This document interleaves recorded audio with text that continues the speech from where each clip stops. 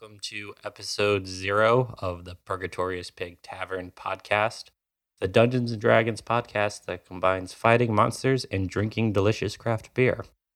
So, this episode, we are going to be talking about the home rules we're playing with, kind of an overview of this campaign and setting, high level, and we're going to test a beer at the end of the episode. I'm Scott, your game master, and I'm here with Eric, one of the player characters, and Soundmaster Guru. How you doing, Scott? I'm doing good today. How are you? I am looking forward to this beer. I heard it's from a local brewery near us, and I believe it's part of their mug club. Not part of their mug club, but it is a kind of, they do a lot of seasonal beers. So it's got some figs that were freshly grown, and we'll talk about them more a little bit later. All right, I'm looking forward to that. So tell me more about what we're getting ourselves into. All right. So the way this podcast and the Dungeons and Dragons part of it is going to work is the party. So you and all your other merry band of adventurers, Cronies, are going to be working essentially for the Purgatorious Pig Tavern, which is a local tavern that has a job board. And you'll be taking various jobs along the way. For those in the know, each job will be an individual one shot. We'll start and end each job per episode, ideally. Some may spill over if they get very involved, but we're going to try and keep every job a one episode type thing. All right, that sounds good. So for those of you listening, everybody that's doing this podcast, aside from our game master, is new to D&D. So we don't really know what we're getting into, but we're really looking forward to it. So we are playing 5th edition rules as it stands right now, and I have been playing 5th edition for almost 10 years now, maybe 9 years, in that 9 to 10 year ballpark range. So roughly a decade, yeah. So looking forward to coming up with some fun jobs for you guys to do. Awesome. For those of you out there who do understand the rules of D&D, Scott, can you tell us what is going to be a little different about our game? So, yeah, we're going to play with a few homebrew rules that a lot of players, I think, may be familiar with. They're pretty common for homebrew. We're going to be playing drinking a health potion is a bonus action, not a regular action. That way, if you're kind of low on health, you can swig a potion and still attack or do something cool on your turn instead of just wasting a turn drinking a potion, which isn't very fun. That sounds good. I like that. We're also going to be playing where everyone starts off each job with a point of inspiration. Nice. Which means once per job at a minimum, you'll be able to re-roll any bad roll. How bad are we talking? So let's say a monster is trying to grapple you and you roll really low, so they successfully grapple you. You can re-roll to try and fight off that grapple a second time in the same turn. So does that count all the way down to, let's say, the dreaded natural 1? It can, based on what the nat 1 is rolled for. But yeah, pretty much any roll, you can use your point of inspiration to re-roll. All right, I like that. So yeah, those are kind of the two big homebrew ones. And then for other game masters out there, I homebrew on the fly a lot, just so everyone's aware. During combat, if I feel the party's getting overwhelmed, you may see a creature die sooner than you expect, or maybe not deal quite as much damage as you expect. I'm a pretty benevolent GM when it comes to things like that. Excellent. Those are kind of the big homebrew rules. There are a few additional ones that will show up throughout the campaign, so you'll have to listen to future episodes to see when those pop up. But I will tell you, they are quite fun from a GM standpoint to watch the party have to do. Uh-oh. All right, well, with that, is there anything else that our listeners should know? Yeah, then on the beer front, we have some party members on the East Coast. We have some party members on the West Coast. So what you'll be seeing every episode is one beer review.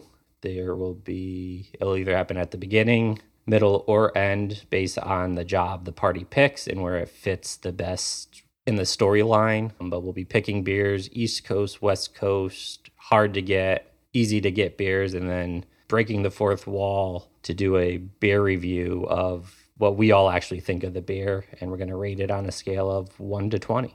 That makes sense. Round up, right? And we will be rounding up on the beer reviews. Awesome.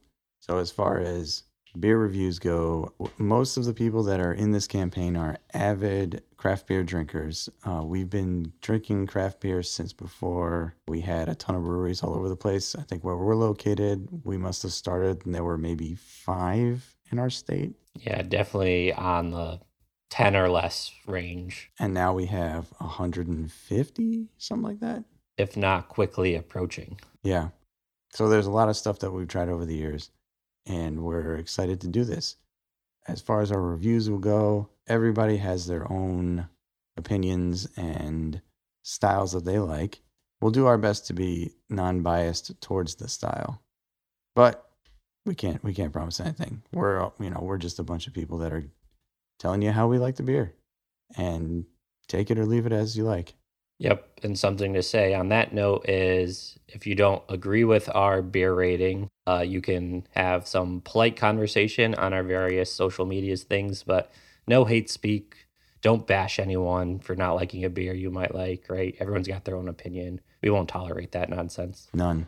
So, yeah, on that note, I think we should dive into our first beer review. Let's do it. All right. So, today for episode 0's beer review, Eric and I will be drinking Stewards of the Land Breweries, their Winter Warmer Scotch Ale, which is brewed with over 300 purple figs from their local farm. So a little bit about Stewards of the Land before we get into the actual beer tasting, though, is it's a farm brewery located on the DeFrancesco family farm. They try and use as much of their own fresh ingredients from the farm in their various home brews, be it the figs, or honey, or other various fruits and other herbs to create unique blends of more traditional style beers. I personally really like these guys. I'm actually a Mug Club member of them, so that shows how much I like this brewery. I love this brewery. Scott took us there about a month ago, and it was excellent. Everything was excellent. If you're in the area and they're open, it's definitely worth a stop. So just a little bit about the beer. As I said, it's a Scotch ale with 300 purple figs from the farm, and it clocks in at 5.7%. Don't know how long it's going to be available for because they do turn over their beers pretty often, trying to stay as seasonal as they can. So if you hear this episode and you check their website out and it's still available, jump on it. All right. So let's try it first. Cheers. Cheers, everybody. So I'll jump right in here because Scotch ales are probably one of my favorite styles of beers. I know there's a big IPA craze still, but I stumbled upon Scotch ales probably 11 or 12 years ago while I was still in college. And for the most part, they're very crisp, clean beers that are still full flavored. This is a great representation of it. It's got a little bit more fruit flavor than a traditional Scotch ale because of the figs, but it's still very well balanced. So on that, I probably give this one on our scale of 20 and 18. It's not my favorite Scotch ale, but it is definitely up there, which is the only reason I'm not going to give it a 20. Yeah, 20s are supposed to be hard to come by, but we'll see. Right. But at 18, very solid beer. Highly recommend. Very nice. Scott, I also really enjoy a Scotch ale. I think maybe one thing to note is that we've all been craft beer heads since before the IPA craze, which that's a long time.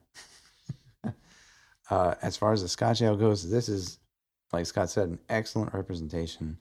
It's a little bit lighter than I was expecting, but that doesn't mean it's bad. I'm not going to hold it against it. I think it's excellent. There's a lot of fig flavor coming through.